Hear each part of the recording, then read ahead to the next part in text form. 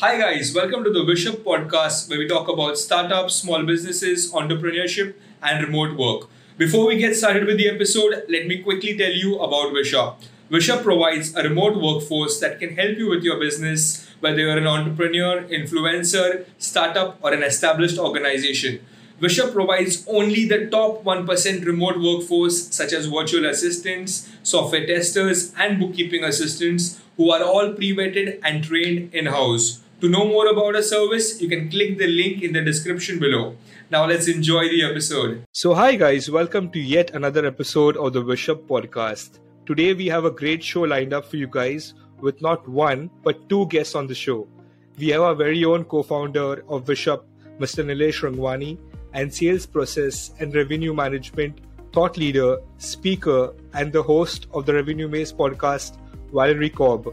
So welcome to the show, guys. It's great to have you here with us. Oh, thank you. Thanks a lot, Crispino. Thank you, Nilesh. Thanks, Valerie. Yeah. Awesome. So, Valerie, why don't you start off by telling our viewers and listeners a little bit about yourself and what you do? Wow, the mic so quickly. So right now I'm a fractional chief revenue officer or chief sales officer. I launched a company with a business partner out of Scotland, and that is the Revenue Maze. And that is where we place kind of what Bishop is doing. We place very experienced type Fortune 500 CRO fractional CROs running around the globe. And we found a huge niche and need in the market for those small businesses, which we can talk about later. And so, yeah, I was homegrown in Southern California outside of Los Angeles. And a little bit about me, I would say my greatest strength is my children. I love them. Just had the youngest get married and super excited. Oh, that's awesome. Yeah. Congratulations. Yeah. Nice. Nilesh, why don't you go next? Tell us something about yourself for people who don't already know you. So I'm Nilesh Rangwani, born and brought up in India. I'm the co-founder of Wishup.co. We provide pre-vetted, high-quality, talented virtual assistants to our clients in the US, and we have one client amongst us right now. Valerie has been working with two of our virtual assistants, in fact 3 now. This is what we do, and we provide our virtual assistants to small businesses, entrepreneurs, solopreneurs in the US, especially in San Francisco and New York area. Awesome. That's amazing.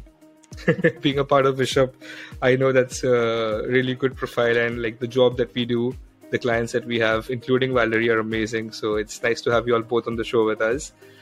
So Valerie, I was going through your profile and I've seen that you worked as a director of sales and marketing in taxing and accounting, VP of business development in healthcare, chief sales officer, and the list goes on. So you have such a diverse portfolio and you managed to gain expertise in all these different industries. So how has that all come together? Well, most just say I have attention deficit disorder and I seem to just want to bounce around. But, the adage is sales are sales, and human behavior is human behavior. It doesn't matter what the widget is, even though we like to think it does.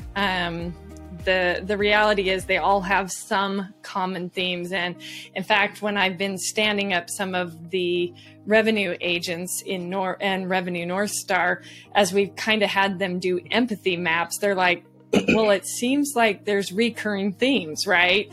So there's a little bit of I would say, this thought that there's certain industries that you have to have been in for a very, very long time. And somehow a rep that's been in that industry, if they go to that same industry at another company, that list will follow them. And what most underappreciate is that really only about 10% will ever follow a rep somewhere, even though we're heroes in our own minds. We all think we're wonderful, and our people will follow us. That's not really the case. There are a few industries that seem to still it's easier for them to step in. Sometimes healthcare, it's easier because you just know the players and stuff like that. But when I went from tax and accounting software and I grew that company 600%, then we went into to some healthcare middleware platforms. I call them middleware because they really were just kind of back in the time, the middle point between customers and the actual execution piece. And when I looked at that, we, in a very short time, we were winning awards and all sorts of things. And that was in healthcare. And you would think that that would take years because they won't even hire in the United States in healthcare like a sales rep who hasn't had 5 years of experience in healthcare, and it's like, so they kind of, sometimes different organizations will think that way. So other organizations will think, well, they want a breath of fresh air because we get too myopic. And so as we go in and fix their revenue streams and help them grow, whether it's a resurrection or if it's a really well-funded startup as well, right?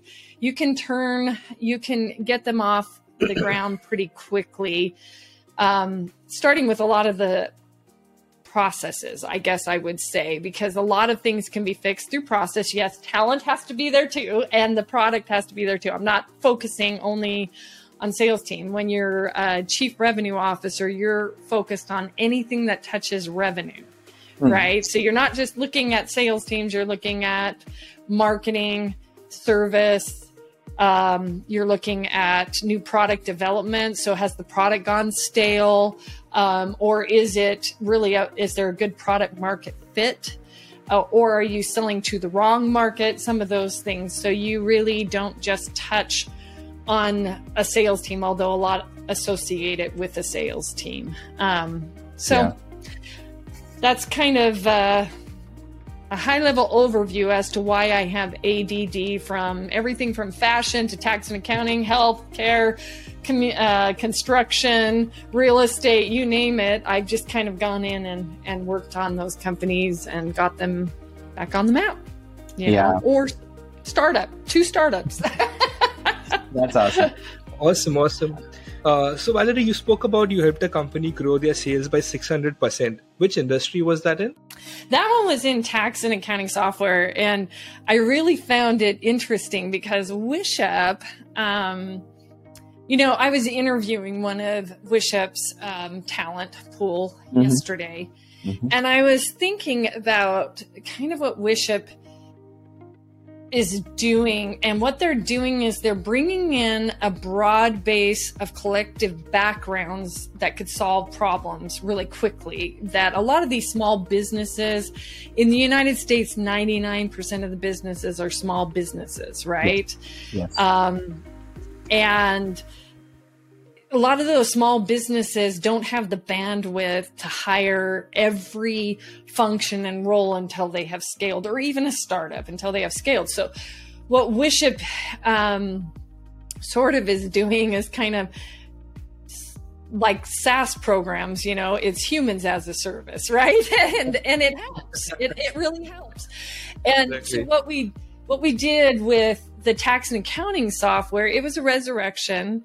But back in that day, SaaS wasn't really even a thing. It was one of those, really, it became that pricing model. It's kind of like when we say account-based marketing, all the marketers going, wow, we did, well, Challenger, if you've ever studied Challenger methodology, Matt Dixon, those guys, in the recession of 2008, they were studying sales teams that were excelling, and really all they were excelling at was account-based marketing, but they were account-based selling. It was kind of, they knew how to put all, and they would follow up and follow up and follow up. So we have a lot of terminology that kind of came out of that.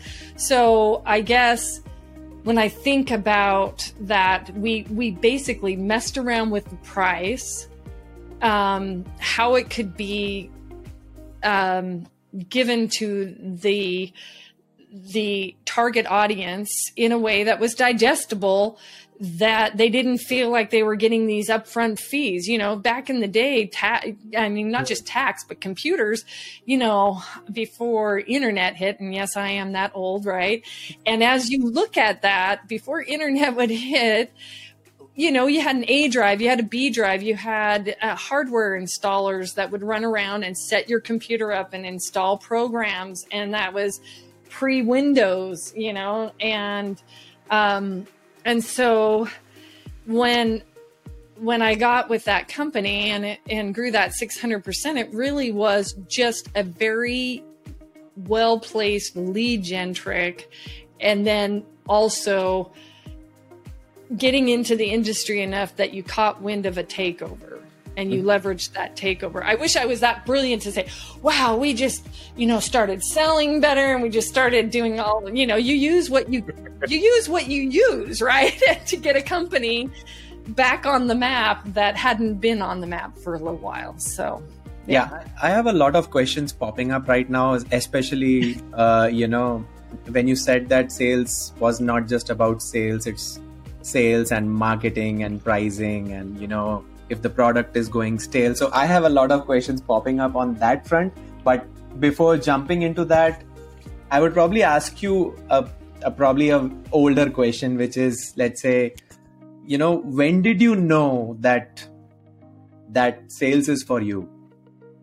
And when did you know that you should probably get into the business of, you know, giving sales as a service or fractional sales, or let's say sales coaching, right? So when did you know? My favorite part has always been about helping people.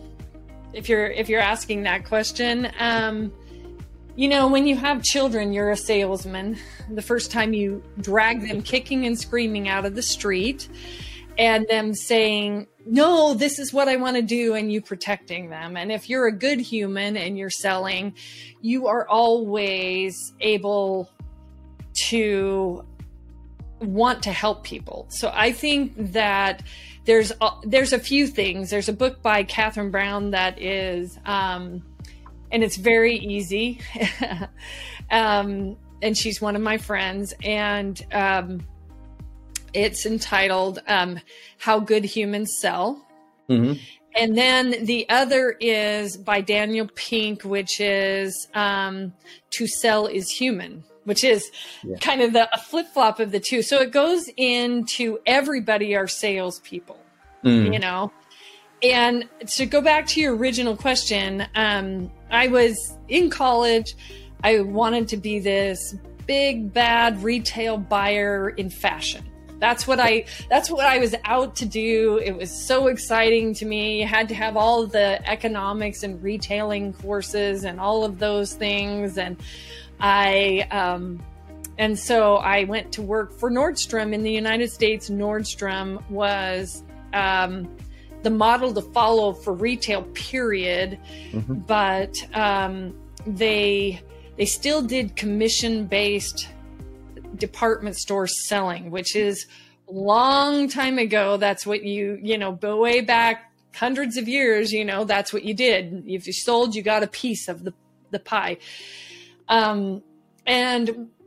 But everybody had to start, whether it was the general manager of that store or whether it was a buyer, you all had to start as salespeople, because they wanted you to understand the customer. Okay. And so my goal wasn't to be a salesman, but I was top sales. I was always top sales, but it wasn't because of looking at sales from a lens of, I want to be top sales and I'm doing every step of the equation properly.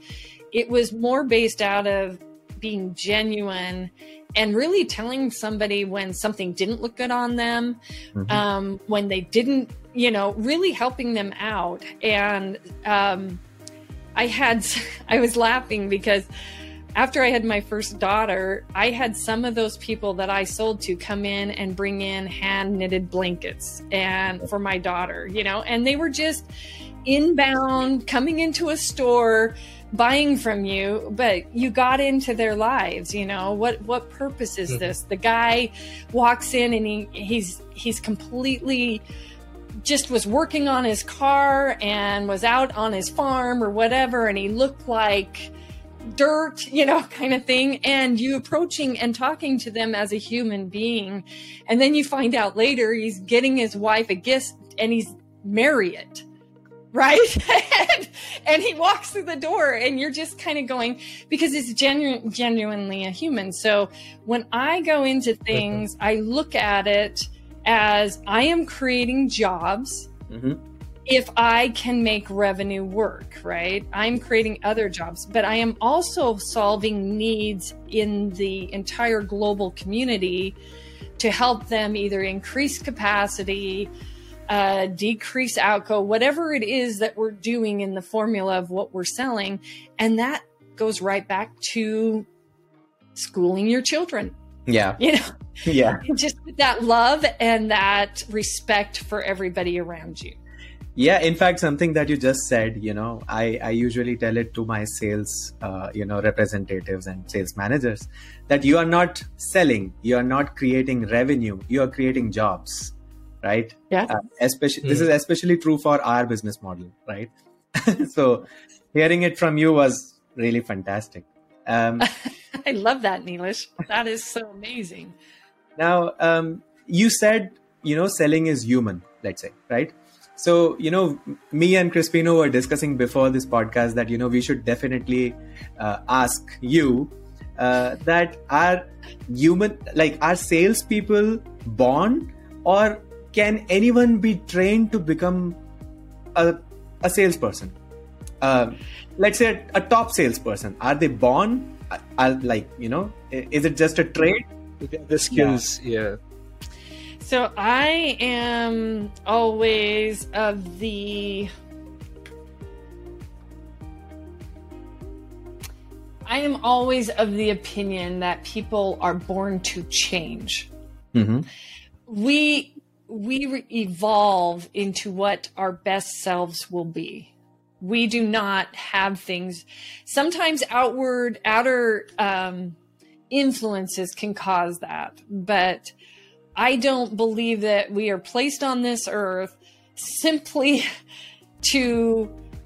we are what we are. If that was the case, then we would all accept that mass murderers are okay, right? So I know you guys are going to go, well, that's really weird, right? That's an extreme.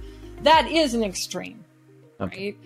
But I believe things can be learned. So I'll give you an example.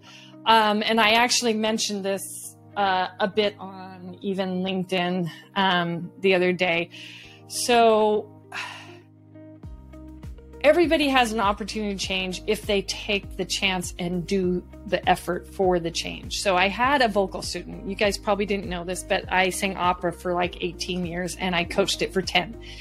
And as I was coaching a high school student in the United States, that's that kind of 14 to 18-year-old range, right? So that high school student came to me and she wanted to learn to sing. And she was the closest to what I would call tone deaf. And I don't believe there are very many truly tone deaf people out there. Now, if that doesn't translate to the globe, that just means you can't sing because you can't hear the pitch. You're all like, you can't match it. So we all end up, in my mind, somewhat sounding like our parents. Somehow we with our ear, we listen and we internalize that because we can't see our vocal cords, and somehow we create these sounds and we sound like our parents. Whether we like it or not, we get older and go, crud, I sound like my mom or my dad, right? Sometimes that's the case. And so she came in and she could not match a pitch. I want to sing. And I almost turned her away. And she said, I promise I will do the work necessary to make that happen. And I said, this is going to be painful. It's going to be painful for you. And she was like, I want it so bad. Every week she would come in and I would say, just take one note a week on your keyboard, hit it over and over again, and listen and just say ooh to that pitch until you cannot hear the difference between the two. Okay. Right? So she would hit that over and over again, one pitch. Can you imagine? Never singing a song, she would hit it over and over again. And then she did. Yeah. And she'd come in that week and she could match middle C. Then she could match a D. Then she could actually go from one note to the next note and she could match them. And as we retrained her over 6 months to hear again, she was able to go out and win solo and ensemble, which was the top award at the high schools in the area. So I say that because, yes, we maybe I'm not going to become the star basketball player, right? But when we talk about sales and is it born or not born, and we say to sell is human, when we teach children, when we sell up to our superior or sell down to our reports, whether we are navigating, working through home plans or whatever we're doing in our life, and we're talking to other humans, we can learn to do that at a level that is solving a need and a problem. And by definition, selling is solving a need and a problem, at least my definition. If I made that up on the spot, that's great. Anybody who is not solving a need and a problem should not be in sales. So if you're just there to get a paycheck, which is also nice. Yes, everybody's motivated by the paycheck, right? And those hunters are definitely motivated by the paycheck. We get that. But eventually they lose steam if they're not also motivated by the passion that actually they are selling, right? Yeah. Solving that need and that want. And if you cannot find that passion, then you will wash out. Yeah. So does it have to do anything with introversion or extroversion, or it doesn't matter? Again, it's interesting. I'm an EMTJ and Myers-Briggs, and apparently we are sometimes not loved and sometimes we're loved. But anyways, on the Myers-Briggs scale, right? But if you look at Gallup, and Gallup is well known, and I can't remember what the book's name is. It's really about tapping into that passion of what you're good at and your skill set. So whether you're doing Strength Finder, whether you're doing DISC, whether you're doing all these different tests or whatever, leveraging who you are really is what comes across very authentic and genuine when you're trying to help people with a need or a want. So if you're an introvert, basically an introvert just gets kind of, I'm so exhausted by acting like an extrovert, right? I mean, if you think about that, I'm so exhausted for doing that. And when I'd get off the stage for like opera, I'd be exhausted from doing that.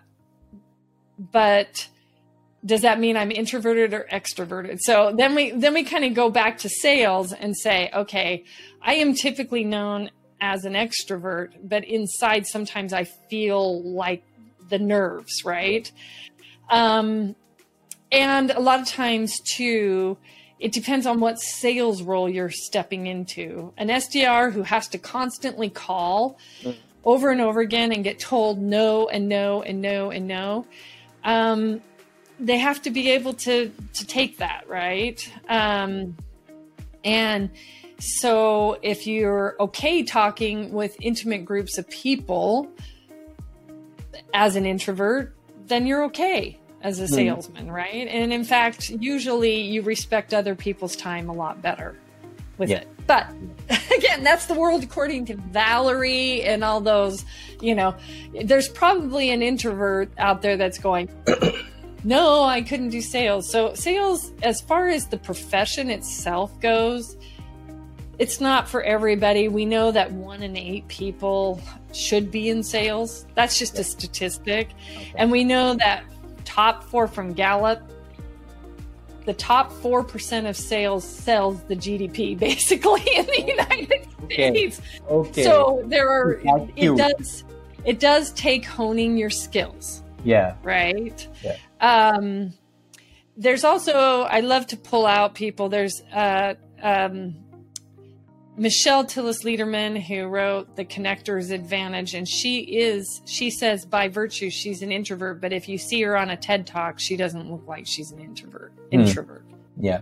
So, anyways, I'm sure there's some psychiatrists out there and psychologists out that are going to tell me, no, you're wrong.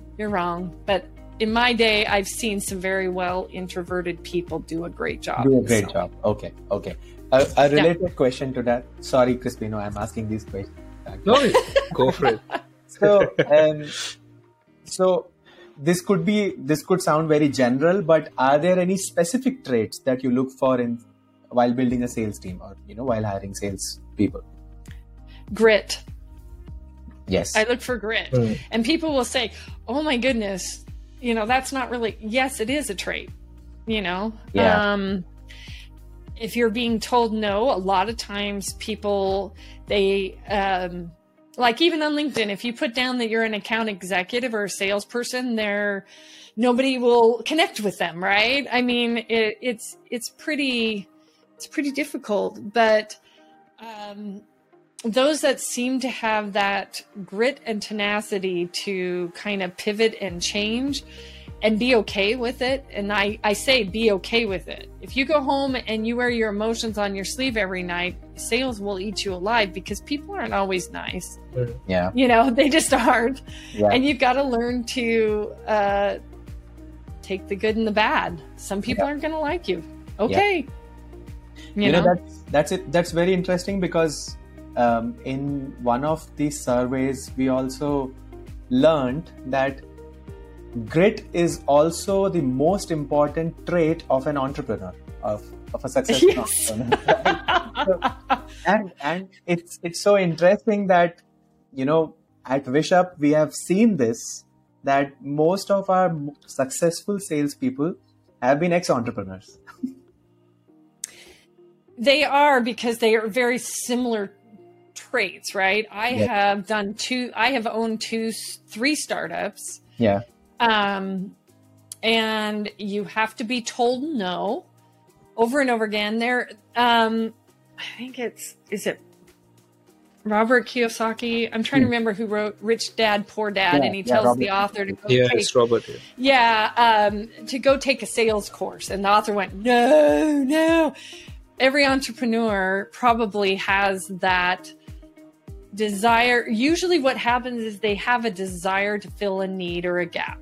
Right? There's something wrong and I think I can fill this, but then they also have the grit to go through the ups and downs of that product. Now, not all entrepreneurs make it. We know that. In fact, hardly any do make it, and most of them, 84% of them are going to, fail due to cash flow issues, So the other thing when you say grit and their similarities is they've got to be able to, a lot of those salesmen, that especially commission-based salesmen, they've got to weather the storm of paychecks coming in and paychecks not going out. And other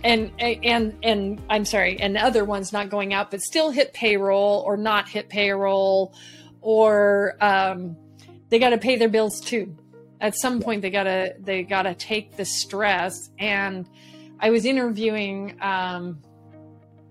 one of them on my podcast on the Revenue Maze, and he was talking. I always give him just one bullet point. What's one thing you can tell him to get out of the Revenue Maze? And he talked about planting seeds.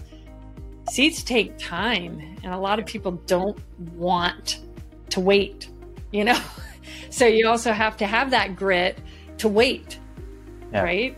Yeah. So don't quit. Don't give up too quick.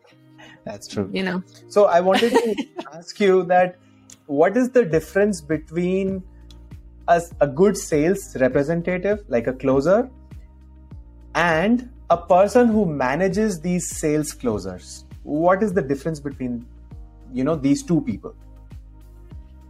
Well, that boils down to the org chart for revenue, right? Mm-hmm. In an org chart for revenue, you're going to have marketing team members. You're going to have potentially, if you're business to business, you're going to have those sales team. Well, business to consumer, you can have sales teams too. I deal mostly with business to business. Mm-hmm.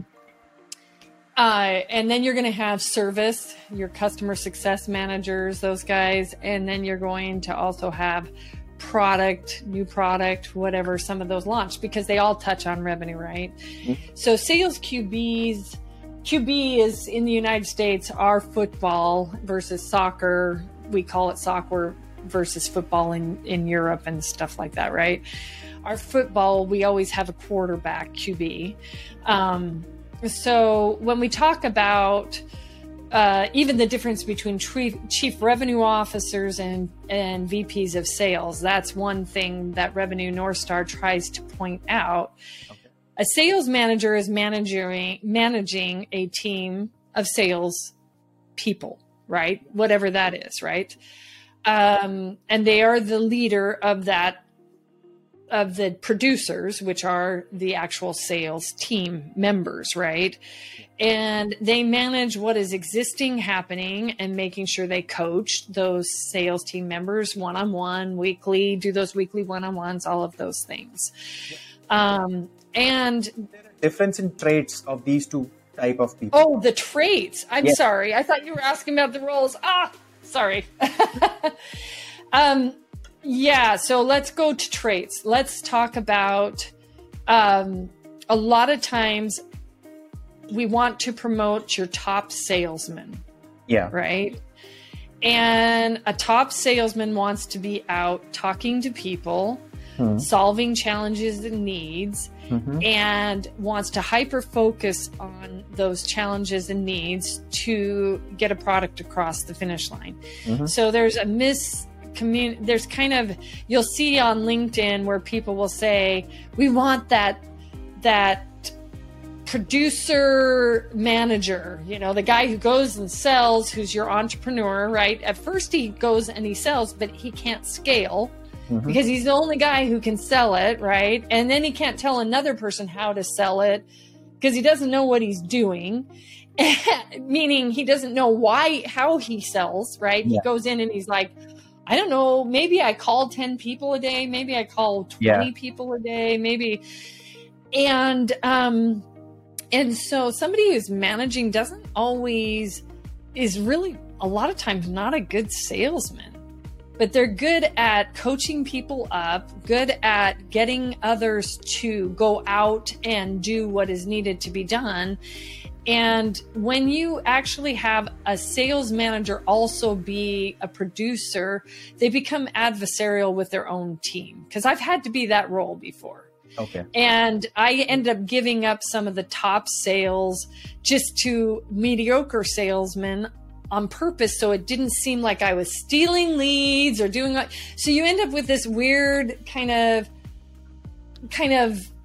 I don't know what to do. And so can a salesman be a great sales manager? Yes. We've had that happen. But not always. And what you're trying to do is you're trying to place a barrier maybe between the founder, owner, to coach that sales team, hold them accountable, make sure they're hitting their numbers, know when someone should be promoted to something else, change lines of businesses. So it allows those sales managers to think more tactically versus from like a gut of, I got to close 20 of this today, and I've got to hit 30 people by the end of this week. It allows them to become that neutral ground kind of, so to speak. So the traits, there may be some similar traits. You can have some really good managers that really have never even sold a day in their life, but they're great at managing people. Yeah. Got it. Got it. Yeah, I have some questions on the org structure, but Crispino, I think you have some questions. I'm sorry. Your questions are down the wrong tangent. better, Nilesh. No, I like this direction for the podcast better, actually. Okay. Nilesh's questions are much better than mine. So no, but yeah, I'll fire one quick one before you, Nilesh. So Valerie, you work closely with small businesses to help them improve their sales, right? So could you tell us about some challenges that these small business owners face when establishing a sales team?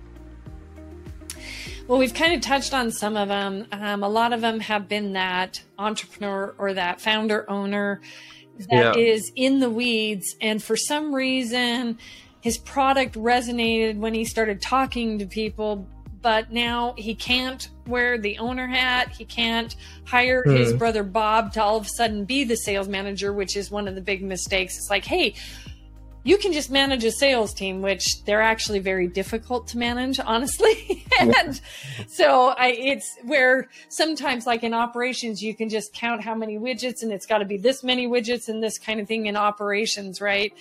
It's like having, everybody has their own personality and you have to be able to figure out how to coach them, right? And so one of the biggest challenges that those small businesses are having is the scale or the stale.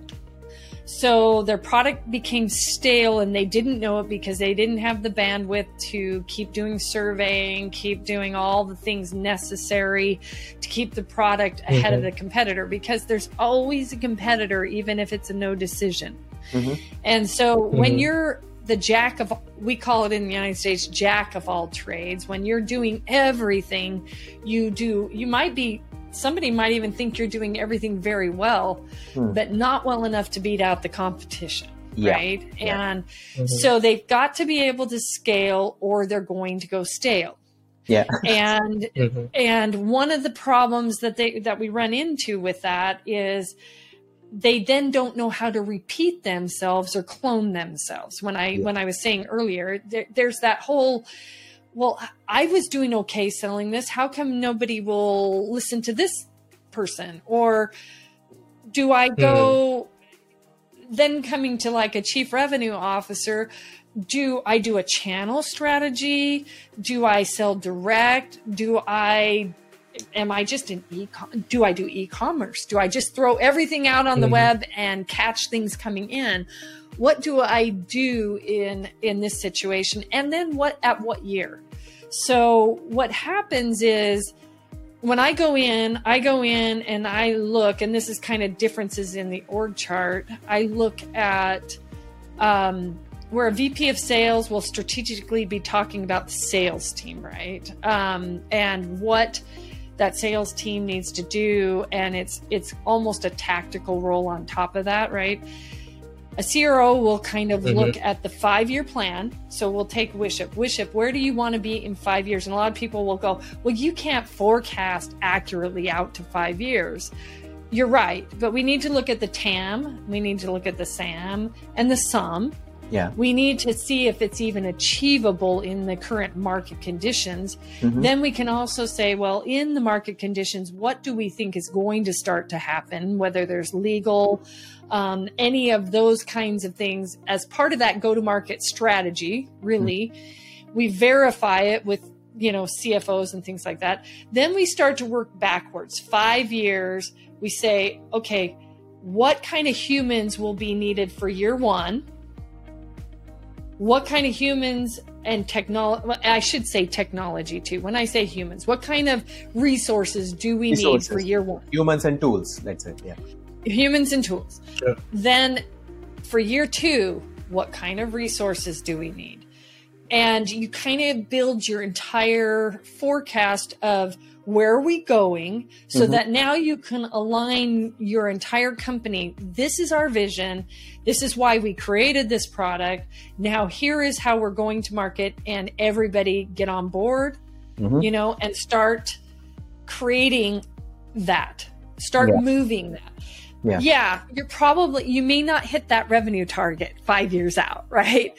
So then you repeat that every single year. You keep forecasting 5 years out in the fall so that you can adjust your org chart and know where you're going for the next year. And then your sales teams, if you have humans that are sales teams, you're not e-commerce or whatever, you can start to coach them in that direction. Everybody knows where they're going and they can come up with their own goals to get there as well. So then you have that buy-in as well. So that keeps the company from going stale, right? Because now we know, the Alice in Wonderland kind of, it doesn't matter where you go. If you don't know where you want to go, then that doesn't matter. And you'd be shocked and amazed how many small businesses and founder owners are like, well, it's just happening to me. It just kind of happened and I don't know what I need to do. So that gives them sort of that direction that they need to have. Yeah. I can so much relate to all of this, what you just said. Because, because some of these things I am going through, right now and have gone through in last 3-4 years. So one of these things which you mentioned a couple of times, which is the org chart, right? I have one question related to that, which is there a particular way to structure a sales team or the organization, or does it vary from startup to startup? Does it vary from product to product? So what I'm talking about is, let's say for each account executive, there has to be X number of outbound executives. There have to be X number of research and development, lead research team. So is there a particular structure to it in general? And I'm asking this as a very, new innocent founder, because new innocent founder. Whatever, I like that. Whatever we have achieved so far, I don't know how we have achieved it. We have just achieved it. But at this point of time, I keep asking myself this question, that is there a specific way to do it, or it changes from different company to different company? Well, I think you bring up a good point too. And one of the things that I think Wishup does really well is, first of all, there are strategies in place. We all know that, right? There's some that you can at least start with the foundation for the org chart. What we do at Revenue North Star that is somewhat different from some of the other fractional part-time leadership companies out there is a lot of them pick a methodology and say, I'm an EOS integrator for operations. I am a great game of business. I'm a challenger. I'm a this, I'm a that. I have found, especially at early stage or resurrection, rarely can you fit any one company in one methodology, first of all. Second of all, you've got to be able to remember, even with marketing, you A/B test. So with org charts, you're A/B testing as well. What you're trying to do is mitigate the risk, because we know it's expensive to turn humans, right? Or to hire and train new humans for new roles. So we don't want to do it wrong. So there are some best practices based on kind of sort of the model, if you're a SaaS model or if you're manufacturing and producing a widget. There are some best practices that you can kind of clone a little bit for a starting point, right? But then you've got to be adaptable. You've got to then go into, hey, this is not working. So here's what I'm going to do. I'm going to put some metrics into play that we know it takes in an enterprise kind of sort of model. In probably most sales models, it's going to take a good 3 months just to ramp a person, a human, up. Then it's going to take another 6 months before they're really starting to produce, right? So we need to ideally look at what do we need to do to mitigate that time frame, right? How long does that take? Because that's costing revenue, that's costing all sorts of things. And so sometimes you also have to kind of pitch hit. You're the founder. Sometimes you have to end up selling for a couple more until it starts getting going, until you've A/B tested it. If you're in, if you're in a kind of enterprise or kind of some of the SaaS models, you could look at best practices to say, okay, you're going to probably need 2 SDRs to 1 closer. You're going to probably need, for 2 million in USD, you're going to probably need a CSR for every 2 million, and when I say CSR, I'm talking customer success versus saying customer service in manufacturing or whatever we want to call it these days, So those are some general rules. We have data to support it, but your own model is going to become your own baseline, and whoever's leading that will eventually say, this is where we're going to go because our baseline says this is true. Okay. And now we can build the model around it. And you also don't want to chase after shiny objects. Yes. I'm sure, Nilesh, in your line of business, because you have a lot of virtual assistants that you outplace in accounting, you some of them are even now moving into the customer success roles. You've got some other areas. Should you go after a US or an Indian market? And with what humans do you go after that? Because we know that we have statistics that say we're most comfortable listening to people in our own dialect. Yes. That is even in the United States, from state to state. I'm more comfortable if I'm from California hearing someone in that English. Yes. For although there is not one English in California, it's a melting pot. That was what I was learning in the US, actually. Yeah. But at the end of the day, sometimes you as an entrepreneur would say, I don't want to chase shiny objects. I want to move forward with what is going to maximize profits so that I can recreate jobs. Because you just said that's your goal. I want to create jobs. Yes. If I'm creating jobs, that's in line with my vision. So we don't want to run after everything that a salesperson says, well, this guy has just got to have this widget, or run after LinkedIn. There's 5 million coaches on LinkedIn. Which LinkedIn coach do you run to, And maybe your model shouldn't do a LinkedIn coach, or maybe they should. Maybe you should be on TikTok and not on LinkedIn. Should you be, So I can't really say there's one specific model, and that was why when we created Revenue North Star, that we would literally say, we will augment to your environment, not ours. So I go in and I program to HubSpot if somebody's in HubSpot versus changing them to Salesforce or Microsoft Dynamics. I have to say it sucks, but it really does happen, right? And so, no, makes sense. This was one of the good answers, actually, because now I learned a lot, actually, because there's always this conundrum, conflict, like, how do you do it? Do you copy others or do you build your own? But now I understand, how to do it. Yeah, because I gave you a non-answer. That's how you understood. It depends. So, there's this discussion that, I have with my co-founder, which is about a marketing-driven company versus a sales-driven company, right? I don't know if it makes sense to you, but I'll try to explain it to you. Basically, a company that doesn't need sales and people can just check out from the website is a marketing-driven company, is what we call it, right? So, so my question to you is, if that definition makes sense to you, can a sales-driven company sometime become all of a sudden become a marketing-driven company? Is that even possible, right? As per this definition. And the second question is, in a sales-driven company, let's say a company which has a sales team, should the marketing team report to the sales head, or can it be a separate function? These are two questions clubbed in one. Well, let me start with the second question and move back to the first, because I think that they actually kind of stack on each other.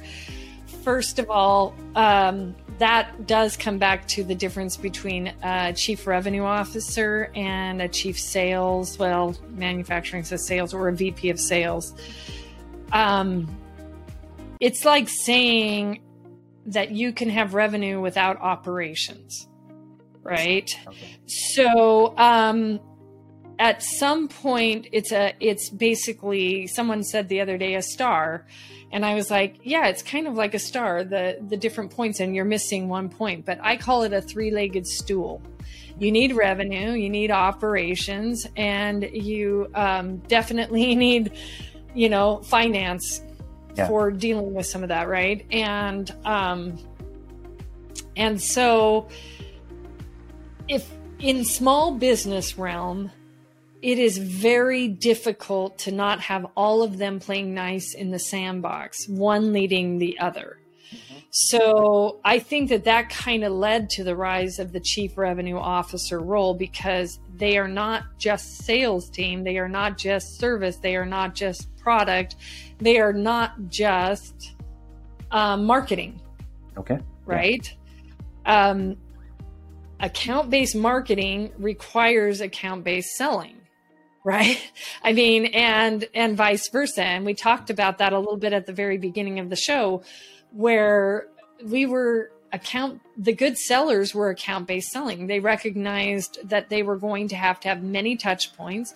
They were going to have to come up with an account plan versus a human plan, right? I'm not selling in B2B. Now I'm talking B2B. I'm not selling to a human. I'm selling to businesses. Wishup is selling to businesses. Yes. So when you're selling to a business, how do you sell to a business with no marketing? How do you sell to a business without PR? How do you sell to a business without product? How do you sell to a business without operations? And one controlling another is ludicrous, right? They need to play together. They need to work together in creating an outcome. Now, whether you have a sales team or you're marketing led, there are some startups that start marketing led. And if you're going to be e-commerce the whole way and you're going to be in the commodity zone, and I call it the commodity zone because eventually you will be competing on price because there'll be others that enter the market. If it's not super complex. Now, let me qualify. AI is getting better, right? So maybe we'll get X-file-ish and eventually we will have no humans needing to do any kind of sales.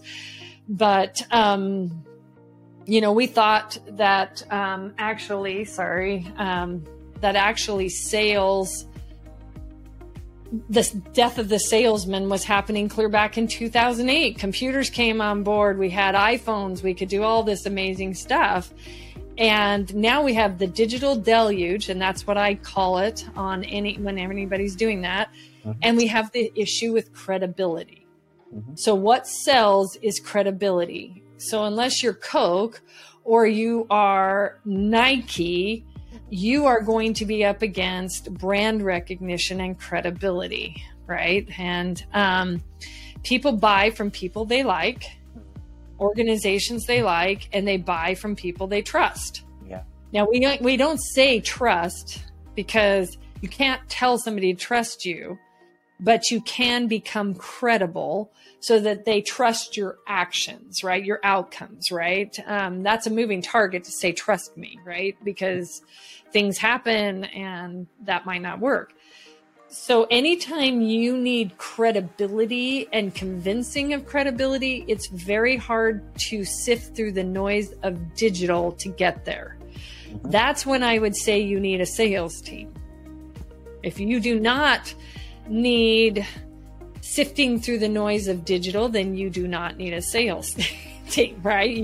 You're the top dog. So at some point, even a founder will be a salesman if it needs to be a spokesman person and credibility. So marketing led, sales led, I don't let sales teams ever rule the roost either. They don't. Yeah. They are usually out talking to consumers that are telling them great intel and information. And we are all trying to create a good customer experience nowadays because that's how people will then buy. So it has to be unified in small businesses. If it isn't, you've got nothing anyway. I mean, you're not going to. Yeah. So. Yeah. Yeah. I respect Does make sense. and I respect sales and I respect new product development and all those service guys and success guys that are answering the call. And yeah, they all need to be there. Makes sense. There's this common observation which we have seen is that sales representatives lose their steam in about a year's time. Is that true? Is it a common observation? What is it? Is it burnout? Is it boredom? Or is there a solution to it? You're talking to Miss ADD from the beginning, right? Yeah. I think when we talk about grit and we talk about tenacity, because some of the traits of good salespeople have that grit, right? I think that as company owners, we don't challenge our sales team members enough. So I'll use this as an example, and it's Valerie Cobb talking. I'm sure there's some psychologist and psychiatrist out there that's going to say that's wrong. But I have seen that when people can tap into passion and be motivated, they can stay a place a long time. I have found that when a product goes stale, sales teams struggle with selling it and they will jump ship. But it's a balance, right? Because is it the cart before the horse or the horse before the cart kind of question, right? And so when we start talking about, do all people go in this category? Yes, there's high churn in especially the sales development role. And because we're having the great resignation and now, I don't know, Wall Street, the quiet resignation or whatever they're calling it these days.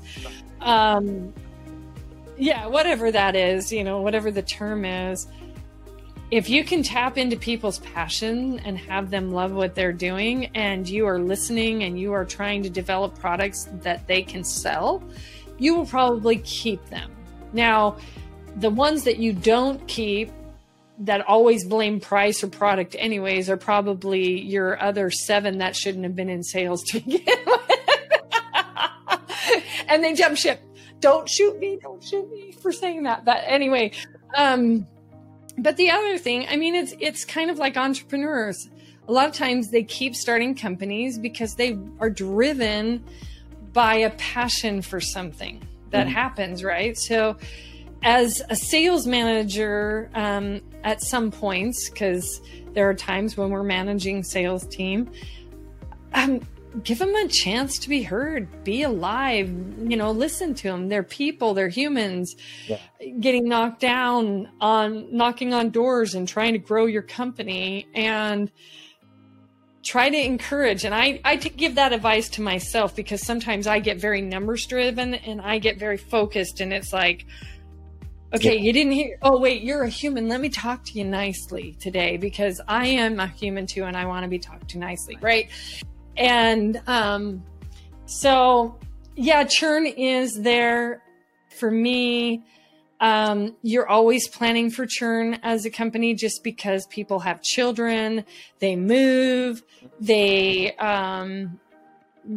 their personalities, I wouldn't say personalities change over time, but their goals change over time, depending on if they have children. I've seen that.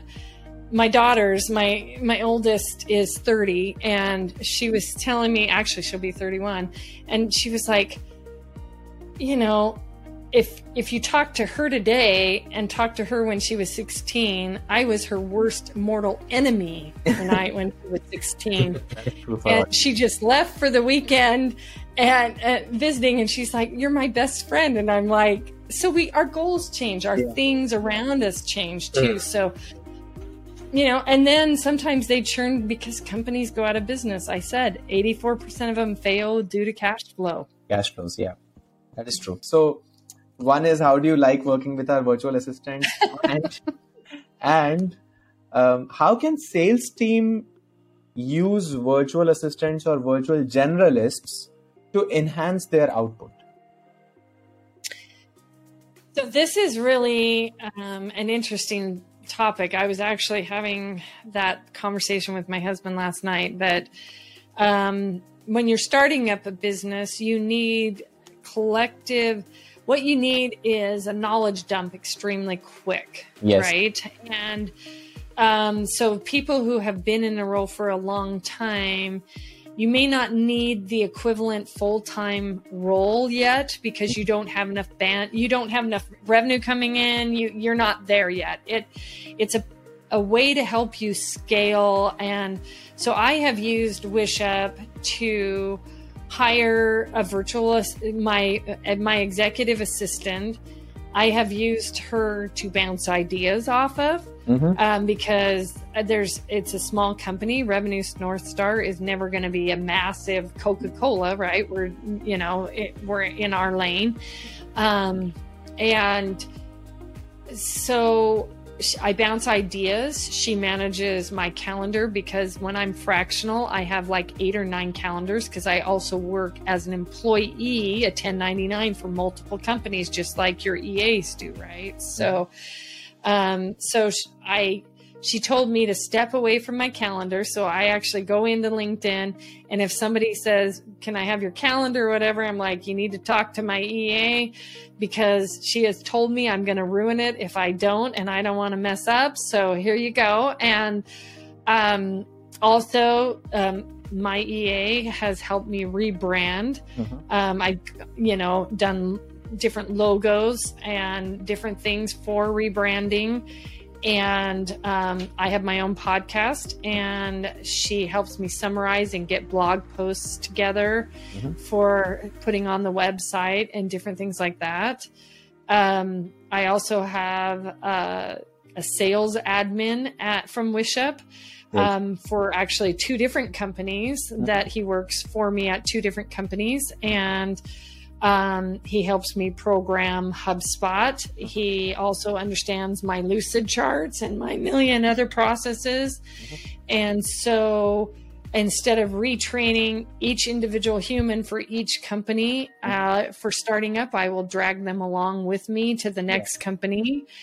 So it's an expansion of my capacity at a very economical at a high return on investment, really. I don't want to say economical, but on a high return on investment. Yeah.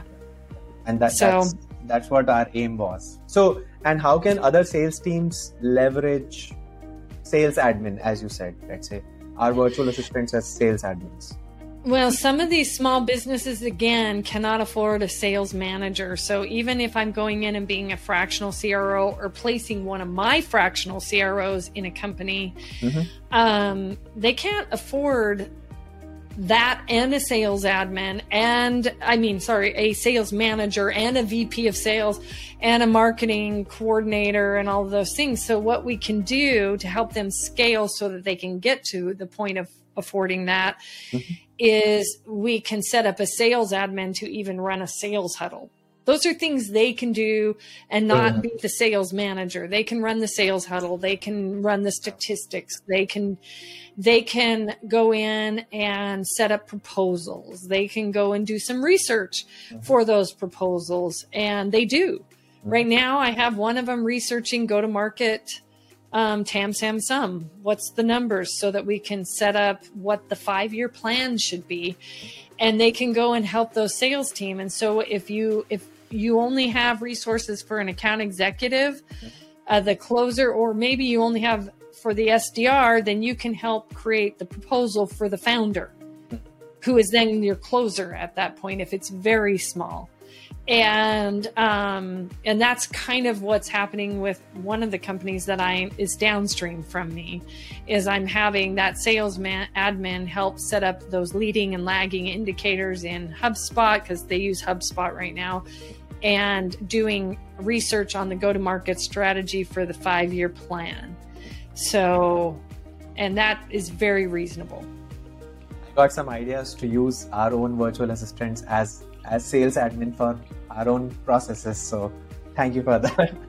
Yeah, no, it's great. And a lot of them have that deep knowledge of it, and they just haven't had some of that opportunity yet. So it's giving them exposure to more opportunity. I can groom eventually with Wishup even, I can groom and say, I really want this person to eventually be an account exec, and Wishup will help me train them to become an account exec. And that takes also off training, which is unique about your model. Usually they just provide an out, and they want their employees to stay in that lane. If you're this, you're this.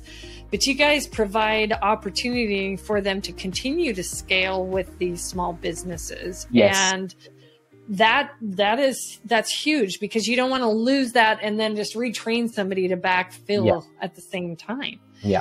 So that's true. Yeah, we have so many instances where someone joined in as a virtual assistant and then took over a podcast show or took over into accounting and, just like, so that is true. Yeah. Crispino, I have hijacked your podcast and, asked so many questions. No, that's fine. That's absolutely fine. I think this was a much more interesting session, and I got to learn a lot as well through the session and the questions that you asked. So but I think these were the questions I had. But I mean, if you have any questions.